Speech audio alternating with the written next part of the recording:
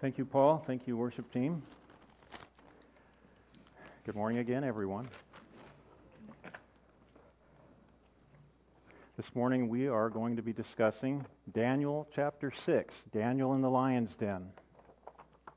I'm sure we are all familiar with that story. In fact, it occurred to me this week that when I say the phrase Daniel in the lion's den, it doesn't really cause any emotion to rise up in me. Imagine that, a man being tossed in a lion's den, torn apart potentially, and it causes really no emotion. I just say, yeah, Daniel in the lion's den. Oh yeah, that's interesting. It occurred to me though that what if, instead of tossing Daniel in the lion's den, what if the king would have taken Daniel and taken his thumb and smashed it in a car door?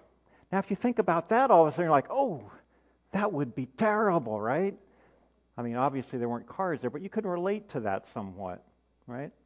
So, anyhow, I want us to try to put away all the stories we remember from childhood and so forth about Daniel in the lion's den, and try to maybe take a fresh approach to it this morning. All right? Let's just pray quickly. Father, once again, Lord, we know that without your Holy Spirit here, this is just a waste of time. This would be nothing more than sitting through a high school history class. Father, we don't want that, Lord. We want your Holy Spirit. We want this to reflect Jesus Christ, Lord, and bring us closer to you. We pray this in Jesus' name. All right, before we get to the story, before we get to chapter 6, I want to cover just a little bit in chapter 5, because that kind of leads us into chapter 6. So if we go all the way back to 539 B.C., all right, wrap your mind around that, 539 B.C., a Babylonian king named Belshazzar was putting on an incredibly large banquet for 1,000 of his closest friends. They were his nobles. The wine was flowing freely. The king's wives, yes, more than one wife. His concubines, yes, more than one concubine, were all in attendance and also drinking wine. So you're probably already thinking to yourself, 1,000 people gathered together drinking wine, and probably too much wine. This doesn't really sound like a good situation, and you would be correct. The king, while drinking his wine, decides it would be a good idea to have someone go and fetch the gold and silver cups that King Nebuchadnezzar had taken from the temple of God in Jerusalem some 60 years earlier, so that everyone could drink wine from these otherwise holy goblets. Then, almost as if Belshazzar, the king, had asked himself, is there anything I could do right now to make this situation even worse? What would it be? So as they were debasing the temple goblets by drinking the wine, they began to praise the gods of gold, silver, bronze, iron, wood, and stone. Imagine that scene. The holy cups from the Temple of Jerusalem praising stone. And you'll remember this part. Suddenly the fingers of a human hand appeared, no arm, just the hand, and wrote on the wall where the king could see everything that was happening. Here's what happened. His face turned pale, his knees knocked, and his legs gave way. No one could translate the mysterious graffiti on the wall. So Daniel was brought in and translated the writing, which, paraphrased, basically said, "Game over, king, you lose." That very night, Belshazzar, the Babylonian king, was killed. Darius the Mede conquered the kingdom. Darius was about 62 years old. And you can go to the book of Daniel chapter 5 and read all the particulars. You can see the exact what the writing on the wall said. You'll have to do that on your own time, but you can read about all of that. But that leads into our story this morning, Daniel chapter 6, starting in verse 1, if you're not there yet. Daniel chapter 6, verse 1. It pleased Darius to set over the new kingdom 120 satraps, or governors, to be throughout the whole kingdom, and over them 3 high officials, of whom Daniel was one, to whom these satraps should give account. And catch this, so that the king might not suffer loss. All right, we have a ruler who doesn't want to suffer loss. Basically, he doesn't want to lose income, property, doesn't want to lose taxes. We all get that. It's a long line between the outpost way out here somewhere out in the Medo-Persian Empire all the way back to Babylon, and a lot can happen to tax money along the way with corrupt officials. A lot of skimming can go on. And if there's one thing we all get in this country is that when we send a dollar bill all the way to D.C., it tends not to get there in one piece. So we understand that. So the king appoints 120 men to keep an eye on things, and he appoints an upper layer of 3 additional men to keep an eye on the 120. So we're already beginning to see a system that's not brimming with honesty and men of good character. But let me put a little more history, a little more historical context to the story for us to remind us where we're at. Okay, Darius, the king who's in charge, there's a lot of speculation on exactly who Darius was. There's a lot of commentaries. You can read a lot about that. We're not going to spend any time on that today. We're just going to go with the fact that he was the guy in charge. But you can dig into that on your own. The prophet Daniel is one of the top 3 executives over the 120, keeping an eye on him. And remember, Daniel was removed from Jerusalem about 66 years earlier in 605 BC. Remember when we talked about this a couple of sermons ago, when the Babylonians came in and sacked the first wave, when they took the first wave of exiles out of Jerusalem? Daniel was one of those, 605 BC, okay? We read about that in the book of Jeremiah. Daniel has spent the greater part of his life in Babylon in upper-level management for the Babylonians, just like he is performing now for the Medo-Persians under Darius. Okay, he's done this before. He's done this for a long time. Daniel would likely be in his early or mid-80s by now. Okay, sometimes we can get used to seeing pictures of Daniel in the lion's den, and he's only a teenager. That's not the way it worked out. He would have been in his 80s by now. This position for Daniel in this upper-level management position is perfect for Daniel. He's familiar with the region, for one thing. The Medo-Persians, they came in and took over the territory that the Babylonians previously had, and Daniel has already been an executive over those territories. He's perfect for the job. He's familiar with the job requirements. He's no doubt familiar with all the ways that lower-level government officials can skim the system. He would be familiar with all that. And even though he worked for the Babylonians for a long time, he wasn't one of them. He would have no allegiance towards the Babylonians. It wouldn't be risky to put him in charge in the new empire, in other words. And no doubt he had a reputation as an extremely honest manager throughout the area. Move on to verse 3.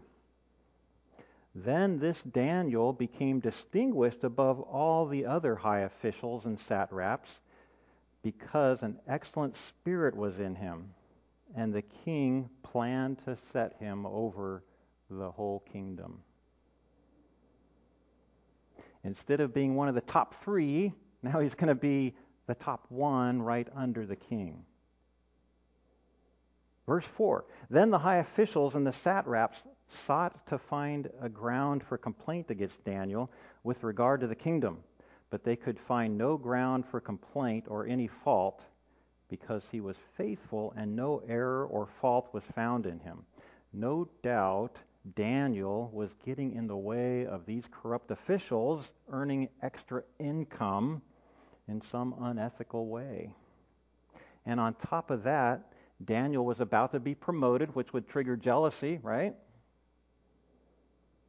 He was an exiled Jew, which would no doubt trigger ethnic prejudice. But keep in mind, Daniel being in his 80s and having done this before for most of his life, he's probably be familiar with this type of attitude and behavior from his peers, right? He's probably seen this before. Verse 5, Then these men said, We shall not find any ground for complaint against this Daniel unless we find it in connection with the law of his God. This would have been a really good time for these corrupt officials to take a moment and do their homework before proceeding further. To just take a pause and ask themselves, hey, what do we know about Daniel's God anyway? Before we engage in setting this fantastic little trap, does any of us know anything about the Jews' God? Now, if they were to ask someone familiar with the Jews' history, or maybe just go ask a Jew, they might find that God had parted the Red Sea at one time, provided 40 years of manna raining down in the desert to 1 million or so Jews. The same God caused rivers of water to flow out of a rock. But that was a long time ago. You could easily say, you know what? That was all good then, but this God obviously doesn't care a lot for these Jews anymore, because didn't he allow them to be conquered? Didn't he allow them to be exiled by the Babylonians? Didn't he allow their temple where they worshiped him to be completely destroyed? So maybe you could rationalize it if they would have thought about it. Something they could not have found out about, because Daniel... I'm sorry, let me go back. There is something else they could have found out about.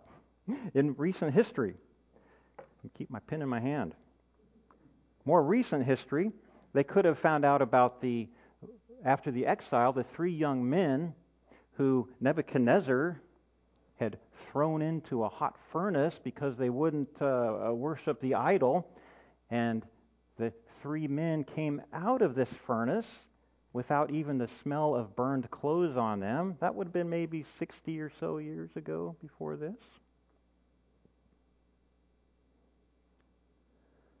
And it would have been just within the last year they could have found out about the hand writing on the wall and Daniel interpreting what that writing meant.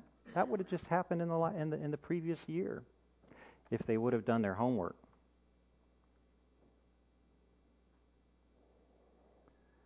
But now we get to the data that they could not have found out about, but other things that went on, only that Daniel himself knew about. To Daniel, God had revealed the secret of future events. In visions and dreams, God showed Daniel the birth and collapse of future dynasties, all the way to the end of time. Daniel had seen the Ancient of Days, God the Father. Daniel had seen the Son of Man, Jesus Christ. He had spoken with the angel Gabriel, who helped Daniel understand mysterious meanings of visions. Now you might be thinking, wait a minute. Those events didn't happen until chapters 7 and 8. We're only in chapter 6. But you have to remember that the book of Daniel doesn't occur in chronological order. The first 6 chapters are the events of Daniel's life. Chapters 7 through 12 are visions and prophecies. So as you're reading along, you'll see that chapters 7 and 8 occur before the whole Daniel in the lion's den. They occurred before. So Daniel did. He's seen all these visions.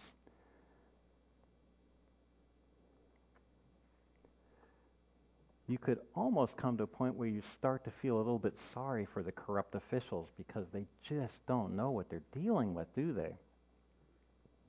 Onward, verse 6. Then these high officials and satraps came by agreement to the king and said to him, "O King Darius, live forever." That's just how you greeted a king back then. Live forever.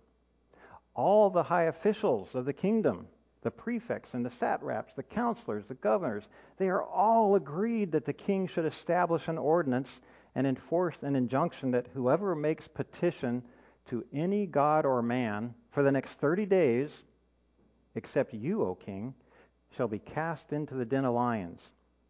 Now, O king, establish the injunction and sign the document so that it cannot be changed according to the law of the Medes and Persians, which cannot be revoked. Therefore, King Darius signed the document and injunction. Daniel's accusers were shrewd men. They wouldn't have risen to the level of where they're at with otherwise. Their plan depended on two predicted variables. One man to act out of a poor character, and one man to act out of an honorable character. They relied on the king's pride and his ego that would influence him to sign the decree, and they depended on Daniel to continue to pray to his God, as was his custom, regardless of the new law. At this point in the story, I had to stop myself and ask, is my character predictable enough that someone who knew me could bet on a certain outcome? Could someone say, "Oh yeah, given the chance, Bill will certainly cheat if given the opportunity," or "You can always count on him to be slack in his work"? Or am I predictable for a good outcome, doing good work, being honest, not losing my temper under stress? Something for me to think about, maybe something for you to think about too. How predictable are you? They told the king, everybody has agreed. All government officials at every level, king, they've agreed that only you should be prayed to. Except they didn't mention Daniel, did they? Daniel was going to be second in command. He wasn't in that agreement. Would have been a good idea for the king to find that out, right? I'm guessing the king may have said something like this: "Oh, go on, you guys. Okay, I'll go ahead and sign it. Everybody can pray to me." And he may have also considered this was a good way to solidify allegiance to him. You know, it's a new territory. They just conquered it. Just having everybody pray to him for 30 days just might be a good idea. When the king signed the decree, the finality of the situation's outcome was like hearing the clicks on handcuffs as they go around somebody's wrist. It's well known from secular history, and we also know it from the book of Esther. When a Persian king signed a law, not even the king himself could revoke it. It was done. The corrupt officials must have loved seeing him put his signature on that. Now, if Darius would behave anything like a typical king would, Daniel would soon be a meal for lions.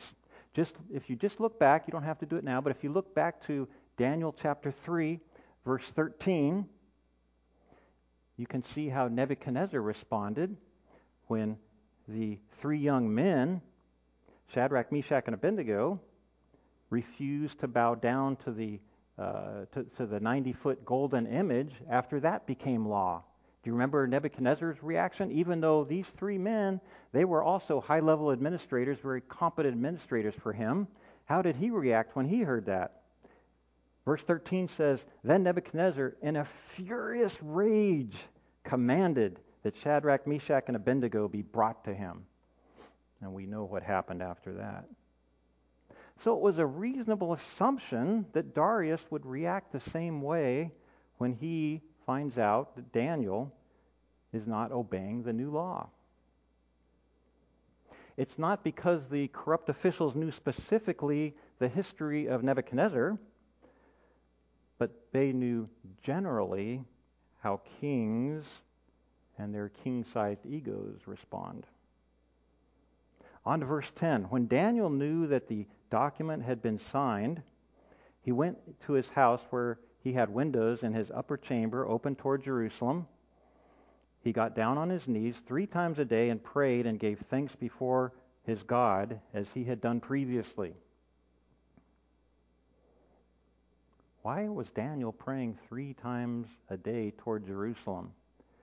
When you read that, it almost sounds like what? Almost sounds like a Muslim, right? Praying 5 times a day toward Mecca. It makes it kind of strange. But there's a reason behind it. If you go back about 400 years, and you go back a whole bunch of books in your Bible to 2 Chronicles 6:36, I'm not going to go there, but if you want to go there, you should write this down, 2 Chronicles 6:36 through about 6:39. You'll have the answer to the question. It describes that. But we don't have time to go there this morning. But why is Daniel praying publicly at all? First, notice that this is what he had done previously. This was his habit. It was his routine. Daniel didn't begin a new behavior to show them that he wasn't going to be pushed around. There was no false pride involved in this act. He didn't move to an open window, so now all of a sudden he could be observed. But why couldn't he just move to another room? Why couldn't he wait until dark when nobody could see him? Why couldn't he just pray silently? Why couldn't he just pray, in his car on the drive to work, right? I mean, you get what I'm saying, right? How most people, I don't really have a time of prayer. I pray on the way to work. Why couldn't he just do something like that? Well, for one thing, he would still be breaking the law, right? He'd still be breaking the law, only secretly. Another thing is, this was probably his habit for more than 60 years. He's in his 80s. Just because a group of corrupt officials have tricked the king, it's probably not going to move Daniel to change his ways all of a sudden. But I also think that his reaction to the law is being observed by more than just the corrupt officials. I would tend to believe that he's probably being observed by the Jews in the city as well. He was a respected guy. People looked up to him. They were probably waiting to see what he was going to do. Was he going to go and hide, or was he going to continue praying? If they wouldn't have seen Daniel, it probably would have damaged their faith in God. And finally, one of the most important themes of the book of Daniel, in my opinion, is the umbrella of protection that is created from Daniel's action. You've got to pay attention to this, not because it's complicated, because I find I'm really lousy at describing this. So bear with me. If we go back and we think of the reason of why the Jews are in exile to begin with, it's because in the book of Jeremiah they're described as idol worshippers, right? The Jews had become idol worshippers. They were bowing down to anything that wouldn't move, basically. They were bowing to Baal, they were bowing to Moloch, they were sacrificing their children in fire. It had gotten really bad. That's why the Jews are in Babylon. And then early on, way early on in their captivity, we go back to these guys, Shadrach, Meshach, and Abednego. They are ordered, instructed to bow down and worship the idol, and they refuse to do it to the point of threatened death. Okay, think about that. You have all these Jews in exile because they're worshiping idols, and now all of a sudden you have these 3 guys who refused to worship idols to the point of death, and then they are miraculously rescued out of the fire. And what happened because of that? When Nebuchadnezzar, the king, saw that, here's what he decreed. He decreed, therefore, any people, nation, or language that speaks anything against the God of Shadrach, Meshach, and Abednego shall be torn limb from limb, and their houses laid in ruin. So look what happened because of what these men were unwilling to do and put their lives at risk for. All of a sudden you have this umbrella of protection over the remnant of Jews in Babylon, right? But then Babylon gets conquered by the Medo-Persians. No more umbrella. So then you have this decree by the king that people can only pray to him. Way back in the pre-exile days, this probably would not have been a problem. Yeah, we don't mind. We'll pray to anything. But Daniel, once again, Daniel refused to do that to the point of threatened death. He was miraculously rescued, and what was the king's response? Now we're kind of jumping ahead a little bit, but what was the king's response? The king declared an edict of protection for all the Jews under the new regime. So you see what happened here?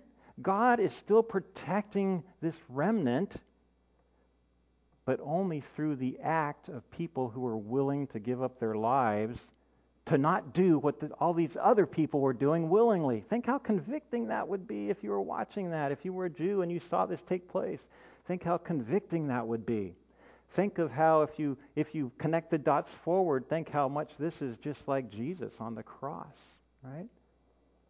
Just as an aside, almost everything about this Daniel and the Lion's Den story, you can connect the dots to Jesus. He's a type of Christ here. So anyways, why does Daniel not go in hiding? Why is he praying? I think it has to do with we're just about to establish another umbrella of protection for the remnant under the new regime. Of course, Daniel wouldn't be aware of that. Verse 11. Then these men came by agreement and found Daniel making petition and plea before his God. Then they came near and said before the king concerning the injunction, King, did you not sign an injunction that anyone who makes petition to any god or man within 30 days except you, O king, shall be cast into the den of lions? The king answered and said, the thing stands fast according to the law of the Medes and Persians, which cannot be revoked. So just before they deliver Daniel to the king, the officials tighten the handcuff. One more click, just to be sure. Then they answered, verse 13, then they answered and said before the king, Daniel, who is one of the exiles from Judah, pays no attention to you, which of course is not true. That's grossly overstated. O king, or the injunction you have signed, but makes his petition 3 times a day. Now this is the point back with Nebuchadnezzar and the 3 young men where Nebuchadnezzar just lost it and flew into a rage, right? I mean, that's what you would expect. But what happens here? Then the king, when he heard these words, was much distressed and set his mind to deliver Daniel, and he labored till the sun went down to rescue him. Boy, the officials had miscalculated. They miscalculated what the king's response would be. So right now it says the king labored until the sun went down to rescue him. He's probably consulting legal advisors, trying to look for a loophole to get out of this decree. I imagine it's at this point when the king realizes he's been duped by the satraps. Every bit of this 30-day law on prayer had been part of a larger scheme, a scheme to have Daniel killed. Imagine what the king must be thinking to himself about now. these satraps have taken advantage of my ego and talked me into signing a law. And I was beginning to think they were right. Some God I am, able to be so easily tricked and unable to help the person who I have essentially sentenced to death and cannot rescue. Some God, Darius was, totally helpless. Verse 15, then these men came by agreement to the king and said, just a reminder, king, know, O king, that it is a law of the Medes and Persians that no injunction or ordinance that the king establishes can be changed. Boy, I'll tell you what, at this point you would think the satraps would realize that, boy, this has gone bad. This is not going like we hoped. Let's try to back away from this. Let's not be associated with this. Then, verse 16, then the king commanded, and Daniel was brought and cast into the den of lions. The king declared to Daniel, may your God, whom you serve continually, deliver you. And a stone was brought and laid on the mouth of the den, and the king sealed it with his own signet and with the signet of his lords, that nothing might be changed concerning Daniel. Then the king went into his palace and spent the night fasting. No diversions were brought to him, and sleep fled from him. Once again, we can see how un-God-like Darius really is. Notice how little insight we get into what is happening with Daniel in the lion's den. You would think that that's where all the excitement is. That's where we would get some description. But no, the text talks mostly about how the king spent his night. We're told that he didn't eat, he was restless, he couldn't sleep, he didn't have any entertainment. It just seems odd that so little space is spent on Daniel's night, but I think I might know why. I think if it was in there, it would probably be the most boring chapters in Scripture.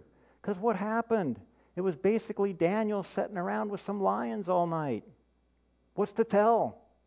Meanwhile, the king was having one of his worst nights ever, no doubt. A lot going on there.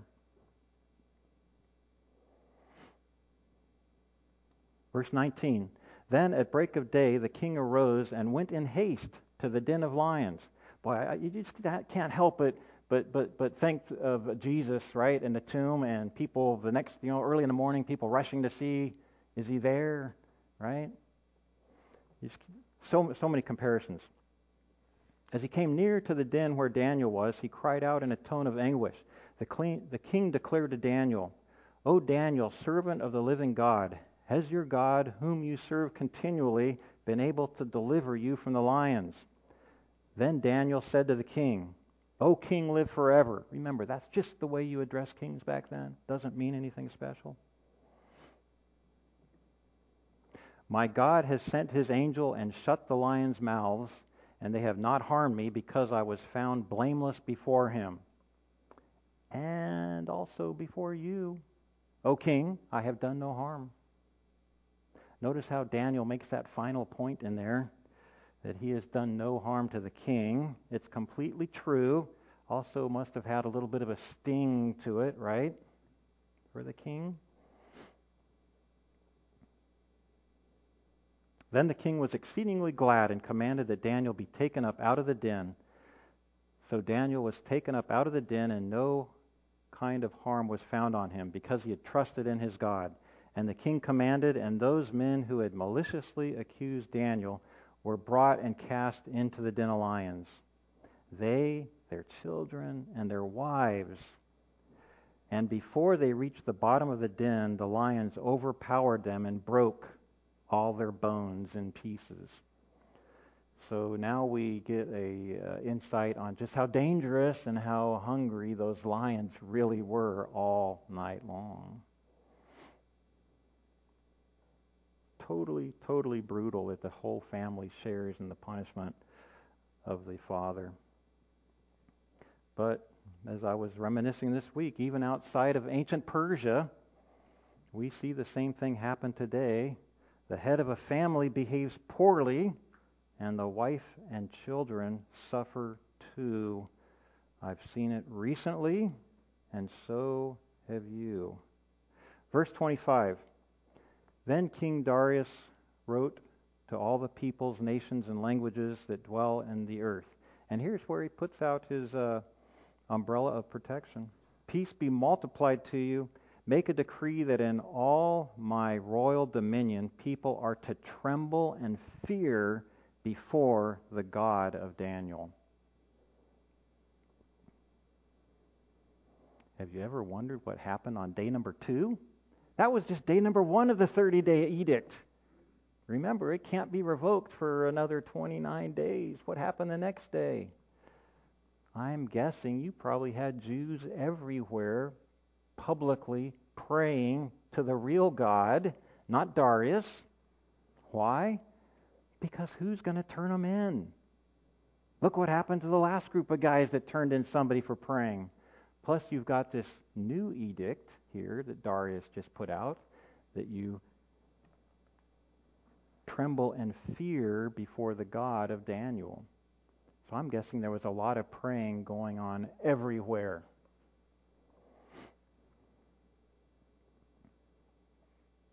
Now, what about you?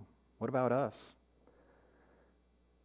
Have we done our homework concerning the God of Daniel? If you're a believer and you're doing your homework, it'll make you more like the prophet Daniel. It'll increase your faith, right?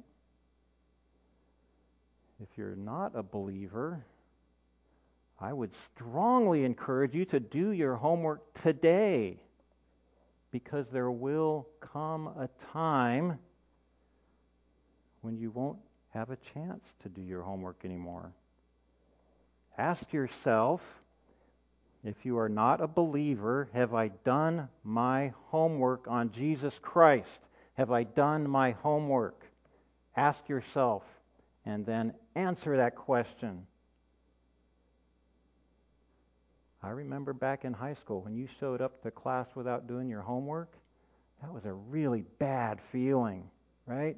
Once the bell rang, it was too late. Your homework was done or it was not done. Make sure your homework is done. Let's pray. Father, what a wonderful and faith-inspiring story about your prophet Daniel, a real man who lived, a real man who had amazing and trying events happen in his life, Lord. Father, we have events happen in our lives, Lord. May we remember the example of the prophet Daniel when we have difficult times, Lord, and look up to you and rely on you, Lord. Father, thank you for being in control of everything. You're not just in control of the little things, but you're in control of dynasties, the future. It's all laid out. Thank you, Father. And thank you for watching over us today in this new year. We pray these things in Jesus' name. Amen.